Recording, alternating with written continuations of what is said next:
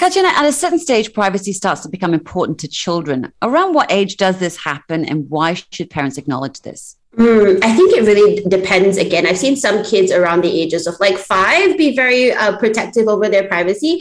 And I've seen some kids who are older, maybe kids who have siblings around and they're kind of accustomed to sort of sharing a lot more and not having that personal space. But I would say probably around the ages of, in my clients, about 5 and above is when I start seeing kids become a little bit more territorial of their personal space and become a little bit more uncomfortable with sort of like sharing or, you know, getting dressed or doing things around other people.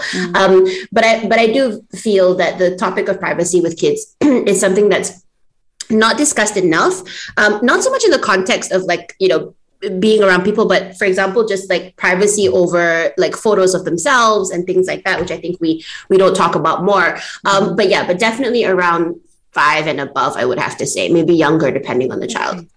Okay, well, where does or where should privacy begin? I think, you know, we do a lot to talk about like what is appropriate and what is not for kids. So for example, like, you know, is it appropriate or is it, are you entitled to privacy when you're doing certain things? I think that that's something that we do or we are comfortable talking to kids about. But I think that, like I said earlier, we don't talk enough about the privacy that comes with, for example, adults sharing photos of kids on the internet, on social media, and not asking for the child's consent or the child's permission, right? I think that that sort of falls under the umbrella of privacy. And I think that as an adult, we feel that it's within our rights that we get asked, for example, if things are posted online about us. But for kids, we kind of don't think about it. And I think there's also this trend where adults like to post like, you know, nude photos of kids, which, you know, or embarrassing photos of kids or kids at the pool and things like that. And they don't think it's an issue and they don't run it by their child. And I think that, you know, without kind of going down the dark rabbit hole of why that could be dangerous, we're also kind of not considering that these children are going to grow up to be, you know, primary schoolers and teenagers and adults. Exactly. And these are things that they might not want of them put online. Right. And so I think that we need to, as much as we talk to our children about what is privacy within the context of like what you share with other people, what you talk about with other people, getting dressed or undressed in front of people, like that type of sort of privacy, which I think is what a lot of parents think about. I feel that we should also be talking about this other side of privacy, which is the right to, the right to have a say over whether images of them are shared online. I think that we should also talk about. Well, let's touch on that because, you know, there's different ages where sort of privacy comes into, say, for example, getting dressed and all that kind of stuff that you were talking about. And we'll get to that in a second. But when it comes to photos and stuff, I mean, if you ask a 3-year-old, is it okay if mommy does this? A 3-year-old's probably going to say yes. So where do you start with that kind of consent asking and what should you do before that time? I think, you know, even though, like you said, the child would probably say yes, I think it's not a bad habit to kind of get into where your child understands that they do have a say or they do have some type of influence. Even if the child is going to say yes without really understanding the consequences, that's where it is actually our responsibility to determine whether this is safe and appropriate for our children, right?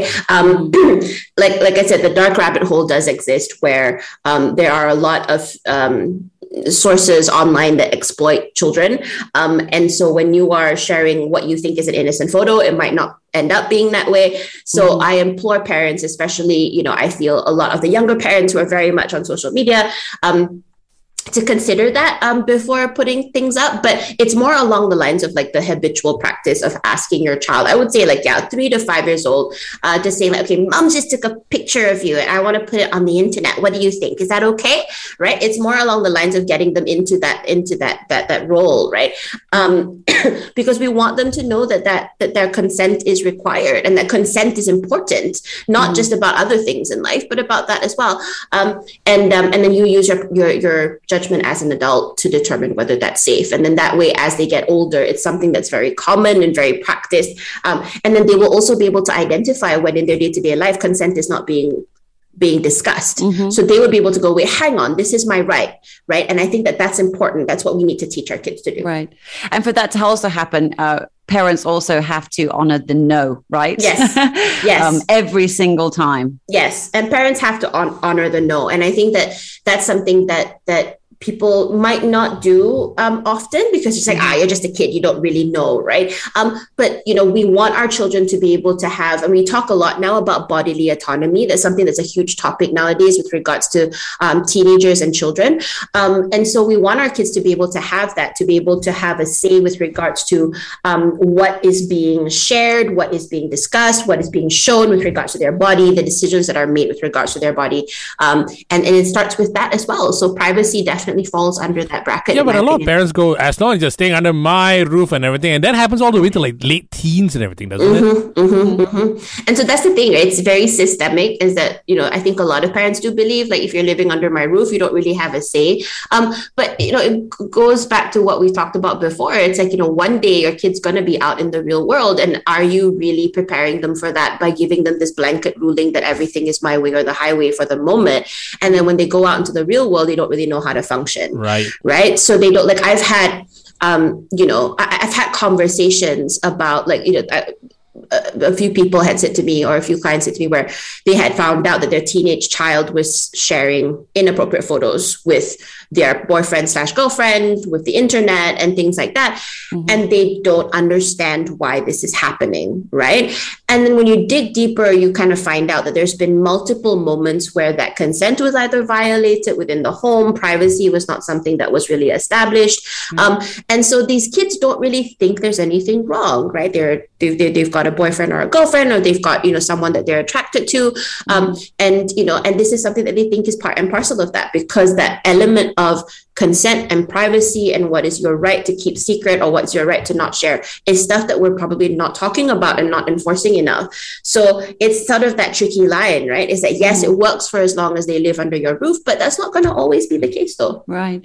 So, if that's one of the consequences, I guess, of not respecting a child's privacy in the long run, what other things do we have to look out for as a consequence of that? So, I mean, privacy is something that I think has a lot of different things that kind of branch out from it. So of course, the first thing is the concept of bodily autonomy and what and how they feel, what rights they feel they have with regards to their body and things like that. I think also what it kind of branches off into is also that sense of what I guess I could call it like self-orientation, if you will, because what I find is that when kids are not taught about privacy and that they have a right that is uniquely theirs to something that is uniquely theirs, which is their space, their time, their body, they kind of feel obligated to make themselves readily available for everyone. And like I said, it doesn't have to just be physicality. It can be time. It can be other things, right? And I see a lot of kids become very overwhelmed and anxious when they feel like they can't be what everyone wants them to be, right? Or they can't be able to, or they can't say yes, so they can't people please, right? There's no boundaries that are being taught to them from a very young age. So they feel, they almost kind of feel like public property in that sense. And I think that that's not a healthy thing. And I know that, like JD said, especially with Asian culture, when you live under the parents' roof, you don't really get much privacy. You don't really get much say with regards to your time and the decisions you make. But I think that is a very slippery slope towards kids potentially eventually feeling like they don't really have much control and they don't really have much of a say. And that's not good. That's like that can open up the doors to other things, So I think to me, that's more the bigger concern. But then of course, the other flip side is that, them not really knowing what is appropriate and what is not. So they might, do things and cross certain boundaries and social cues with other people that they don't realize is not appropriate because they were not taught about that sense of privacy. Or even that idea of sort of like thinking about, is this something appropriate to show up? Just having that sort of secondary thought of, should I really send this picture, for example? Yes, that filter, right? That's something that might not exist, right? We see a lot of young kids nowadays, because I'm one of my, we could have a whole episode on this bit, but one of my big grievances is parents giving kids access to social media accounts at a very, very young age, right? So every social media platform comes with an age limit, and these kids are obviously lying about their age to get accounts, and the parents are fully aware of it. So they're getting access to things like TikTok, like Instagram, like Facebook. And they are, posting not just explicit things, they are, sharing a lot of content, which is not appropriate and has consequences. And they don't really realize that it's not maybe safe or, again, appropriate to share those things on those platforms, because looking back again at neurological immaturity, but on top of that, the concept of privacy was just not discussed. They think that their lives they think that it's normal for their lives to be on social media. Right. And those are things that are completely fine in that generation, right? So there are consequences in that regard, which I think that we need to address. And talking about privacy is the main thing. This is how we get there. Talking about neurological immaturity, or just neurologically speaking, why is the need for privacy a milestone that needs to be watched out for? So even younger, when we're talking about sort of bathing, dressing, body space, all of those areas. Because when we look at the neurological growth of children, right? I mean, we've talked a lot about how foresight or, just being able to understand the consequences of current actions is something that these kids lack, not because they don't want to, but because their brain is still learning. And so children are not and should not be put in a position to police whether something is appropriate or not, right? So without you have the malicious side, which is, wanting our kids to know what is appropriate touching and what is not appropriate touching, and how to share, what is safe with regards to like getting dressed or undressed. All of that stuff, I think, is what a lot of people do think about. But then again, like on this side, which is like the social media side of privacy and sharing your life and things like that, kids are not going to be able to know that the impact of posting this photo of yourself, right? I've got some kids, some teenagers who post, for example, videos or TikToks or photos of them drinking or smoking when they're underage, and then not realizing the consequences of that type of content, because to them, it's like cool. To them, it's what other kids are doing, right? And that might be the case. But here we have the parents going like, don't you realize what would happen if schools found out, if authorities found out, right, to this type of content? Just last week, I was doing a group session, and I actually had to include a section in the brief about the consequences of social media. So I said to all of the kids that were in the session, I said, as much as I know you guys want to like post Instagram photos and stuff of you coming for this session or things like that, do remember that when you're posting it, you are basically, not to say violating, but you are voiding your right to privacy. And that's what you get when you come to therapy, is that you get the privacy and confidentiality that comes from sessions. But if you are going to be posting things, right, you are informing other people of the fact that you're in therapy, right? And that voids that confidentiality, even without me saying so. So things like that. And I remember my kids were just like, oh yeah, we didn't think of that, right? So I think that those are things that, kids are not going to be able to think about, right, at this age or this stage in their life. So when parents kind of go, well, they should have known better, they really won't, right? So it's kind of where we need to educate them on what these things are. And if you have to take on it's my rules under my roof approach to get them to see that at this point in time, you do you. But it's important for kids to be able to know that that privacy is important, right? And there's a consequence for violating it for yourself and for other people. I mean, talking about sort of a child not picking up the concept, for example, whether it's a younger child sort of not learning about perhaps, we've all seen, we've all known at least one kid with, come on, girls, if you're wearing a skirt, that's not how that's not how you sit, or that's not what you do, sort of thing. So if a child isn't picking up on this concept of privacy, or even sort of boundaries and that behavior, what's going on there, and how vital is it for them to be explicitly taught, and why? Kids are not going to think, like I said, about they see the world in color, right? I tell this to all my clients, that kids are born the most positive, self-oriented, self-absorbed creatures on the planet. Sorry. And what that means is they will not think negatively of anything until life teaches them as such, right? So they're not going to think of the dark rabbit hole on the internet. They are not going to think about what their short skirt is going to be sexualized. That is not something that they think about. And I think that the problem is that society does think of it, right? So when you have a young girl, and I see this all the time, like even in my mom's neighborhood, we've got these young girls who kind of cycle around. I know for a fact that they don't think about the fact that their skirts are short. Like that's not just something that comes to mind. And I've seen a lot of adults go like, oh, look how inappropriate they're trying to dress. I guarantee you that's probably not what these kids are thinking. Right? I guarantee you that to them, it's all about the fact that the skirt is cute, it's comfortable, it's not hot. Like those are the priorities, right? So I think that a lot of the time, like when we want to broach these subjects, especially when we want to talk about safety, parents need to be able to not blame the child. That's the first thing. And don't be like, why are you doing this? Don't you realize that people will think this way? Take that out of the equation. And just explain to kids like, hey, I know the skirt looks really nice on you. And I know you really like it because it's comfy. But, I think it's really important for you to make sure that, when you're sitting down, that you sit down a certain way. Because if you don't, then your skirt rides up and then people can see it, all your, undergarments and stuff and everything's going on underneath. And, sometimes people might, be a bit nasty about that. So I think just be really mindful and just kind of take that, that sort of approach so that they do realize or they do kind of not think that, because I think that that's what we do sometimes is that we go like, why are you doing this? You don't realize that what people are saying.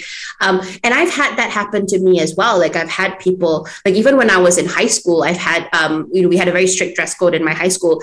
And the way that the teachers explained why those dress codes had to be conformed to was all about, if you do this, like you are being, insert negative word here, like right? It was inviting trouble, right? Yeah, like you were kind of trying to be promiscuous, and I'm just like, right. So as an adult now reflecting on that, I'm just like, no, that's not the best way to do that, because you're creating a lot of body image issues when you do that, and plus it's not their fault that adults are sexualizing them, in my opinion, or think that those are not appropriate. So when you talk to kids about that, I would say just kind of explain to them like, maybe we should do things in a different way, right? And that the reason behind that is more just that, other people might say nasty things, but also just because it's maybe more comfortable, or just kind of using those types of approaches without having to like blame the child when you talk about it. I remember I still have an obsession. I can't do them anymore, but the monkey bars. And I remember, as a kid running around, I had a skirt because, Malaysia hot and everything, got a skirt on everything. And I'm up on the monkey bars and I'm hanging upside down. And my mom just comes over to me and goes, sweetie, why don't you go home and put on a pair of shorts? And I'd sort of said to her, why? I'm just playing whatever. And she just said, well, everyone can see your underwear, and underwear is called underwear for a reason, because it's underwear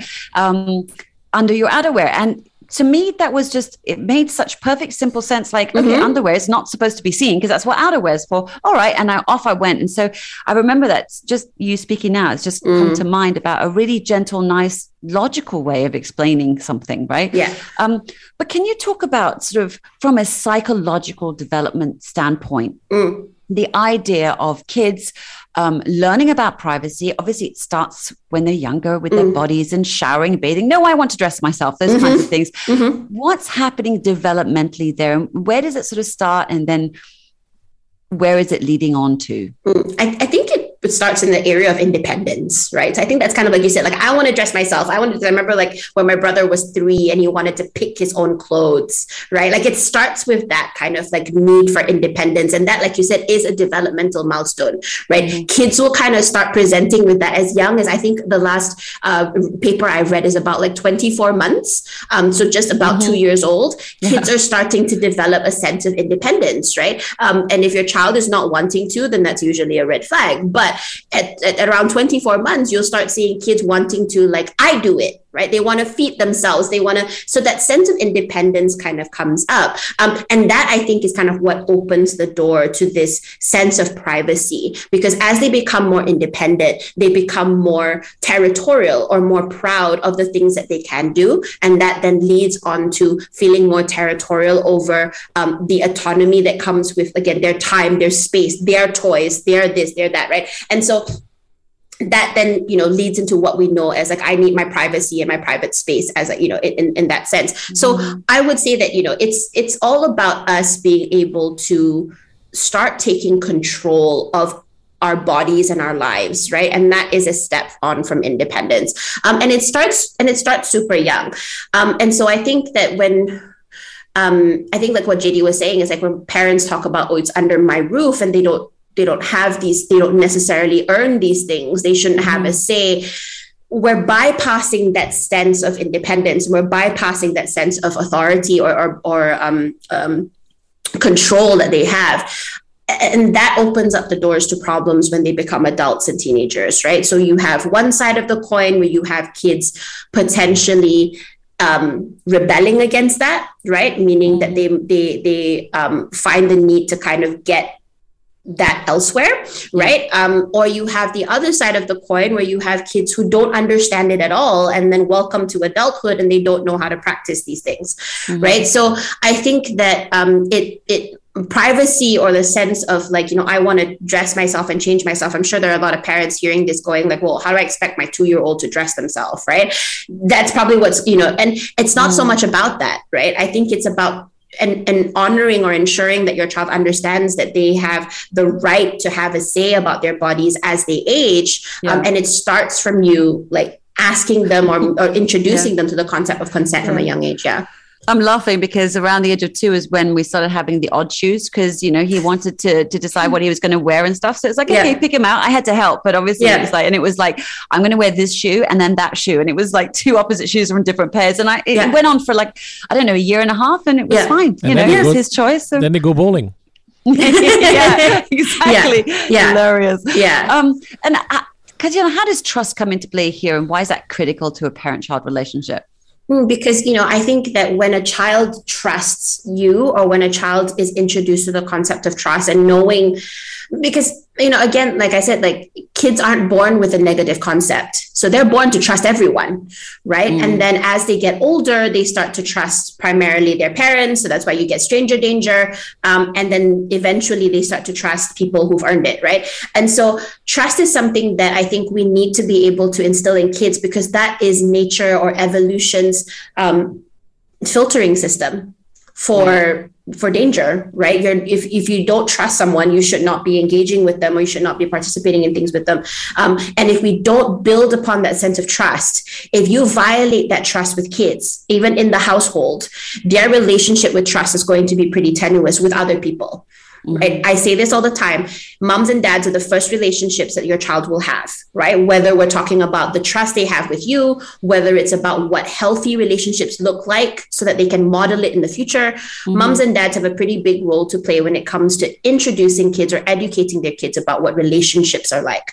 And so if you violate that trust, if you violate your child's trust, which I think some parents think is okay because they're moms and dads, they're allowed to. Or we don't even realize we're doing it. I mean, sitting here listening to you talk, and I'm like going, oh my God, crumbs. How many times have I possibly done that without actually even recognizing that? Yeah. I mean, like, a lot of times parents don't, and that's fine. Like, we're not saying that you're, I'm talking more about the people who know that they're violating their child's trust and they do it anyway. I think that, when you violate your child's trust and you are blatantly obvious about it and you feel that it's your right, you're telling your kids a lot of very negative things. You're telling your kids that you don't really have, that they don't deserve it. Right? You make it very difficult for them to trust other people.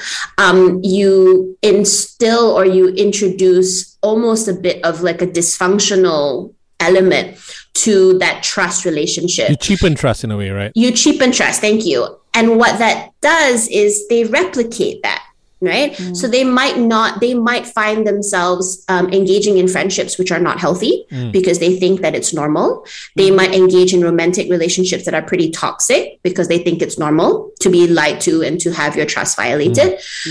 So you're setting the stage, and that's not a good thing. Right. And I think what's just reflecting back, I had a case a while back of a child who had been groomed and eventually found out that she had been sharing photos of herself. And when I was talking to this child about it, it all boiled down to the fact that the person on the other end was saying very, very nice things. Mm-hmm. And so that concept of trust was just completely thrown out the window.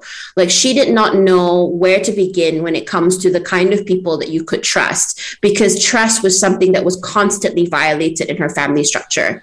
And so for her, having somebody who said very, very nice things and who had shown some modicum of consistency with the nice things that they were saying, that was enough to trust them. Right. Or another way, also, like, other people can manipulate some people and when they're older and get scammed. Right. You know, exactly. Yeah. So I think that trust is really important, especially when we talk about it in the context of privacy, because we want our kids to be able to know that, you know, you need to be able to trust the person on the other end.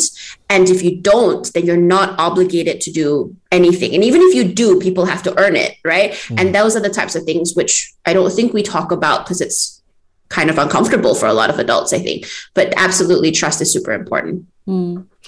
Let's talk about some sort of advice or things, checklists that we can go through, Katiana. You know, parents do have a lot of safety concerns for all the various reasons, friendships, social media, etc. So how can parents balance their concerns for respect with their children's need for privacy? I actually really like the example that of what your mom said, right? Because I think that we are 100%, if not more, capable of identifying the potholes than our kids are, right? Because we've lived through most of them, and we are exposed to just how dark the world can be. And that's not something that we want or necessarily can have our kids appreciate at this stage in their life. Yeah. So what we need to do is to be able to, again, like you said, balance those concerns by expressing to your child, like, hey, you know, mom and dad are a little bit worried about these things because so and so and so and so, right?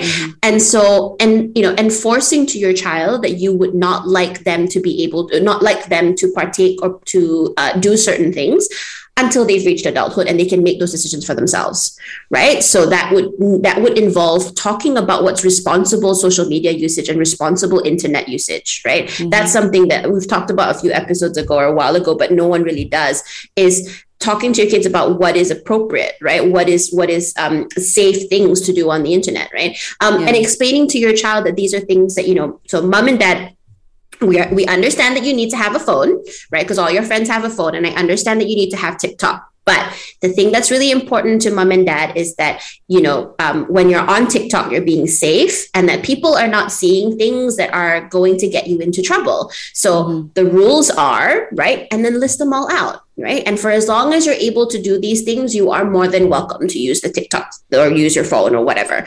But if mom and dad find signs that there's anything that you're doing that's violating that, then we need to have a talk and we need to evaluate whether you are old enough and responsible enough to continue using it. Right. So I think that we need to not ignore the alarm bells that are in our head that tell us that these things are not safe. Right. We do not need to kind of turn it over 100% to our kids and expect them to know the potholes or to accept the consequences. Right. So even adults get it wrong, right? So as long as you're talking about it, you're recognizing it and it's out in the open, so to speak. Exactly. Right. But you need to, you know, we've been given the privilege of extra time on this earth before them to be able to guide them through it and to show them where the dangers are, because they don't know what it is. But, you know, I think that when we talk about like, oh, we have to give our children the opportunity to consent, we have to give our kids the right to say yes or no. It's not about saying that your children should have complete control over what they do and what they post. And, you know, we need to be able to share our concerns and to talk about it and to educate our kids about them. But we need to just remember that they do not have the tools to comprehend it as much as you do or as well as you do. So don't judge them, don't, you know, reprimand them, don't get mad at them for something that should be common sense or think that they're doing it because they're trying to be bad. That's not at all the motivation 99.9% of the time. Okay. So let's talk about this. Let's talk about what you do if you inadvertently discover your child's whether it's photographs or emails, or they're doing something, some kind of behavior that you know is dangerous and wrong. They're keeping that private. How do you respectfully confront them without betraying their trust or pushing them away? Well, I think, you know, being open about the fact that you've discovered it, right? And not kind of being sneaky about it. I mean, I know some parents do kind of get like fake accounts and go follow their kids on social media. But I think that what's important is to say that, look, we found out that this is happening, right? We found out that we saw this post. We found out that this has been going on. And, we want you to know that it's something that we feel is potentially dangerous, and we feel is something that could get you into a lot of trouble, or that it's not appropriate, or whatever is relevant to the situation. And for that reason, we wanted to talk to you about it and get you to understand that this is not safe, and that we would, and whatever consequence that you deem fit, right? So I think kids are, again, not going to be able to know that this is the problem. So you need to be able to explain, draw the dots or connect the dots for them. This behavior or this context is inappropriate or problematic or dangerous because, right, kind of connect the dots for them. And then have them see why it is that that's not appropriate. They might not agree, and that's fine, right? Like, so what happens then? I get that you don't agree, right? I get that you don't agree. I get that you think that we're overreacting, right? And you might be right. But for the moment, while you're, still a minor and you can't necessarily make these decisions on your own, it's our job to be able to protect you from that. And by the time you are an adult, if you feel differently and you want to do things the same way, you're welcome to. But for the moment, while you're a child, while we are legally responsible for you, we need to make sure that we're keeping you safe, right? So I think that, there's a lot of ways that you can do it without kind of jumping down their throat and being really aggressive about it. Because, I think a lot of parents get caught in that trap where they're just like, you're talking to a teenager who sounds like an adult.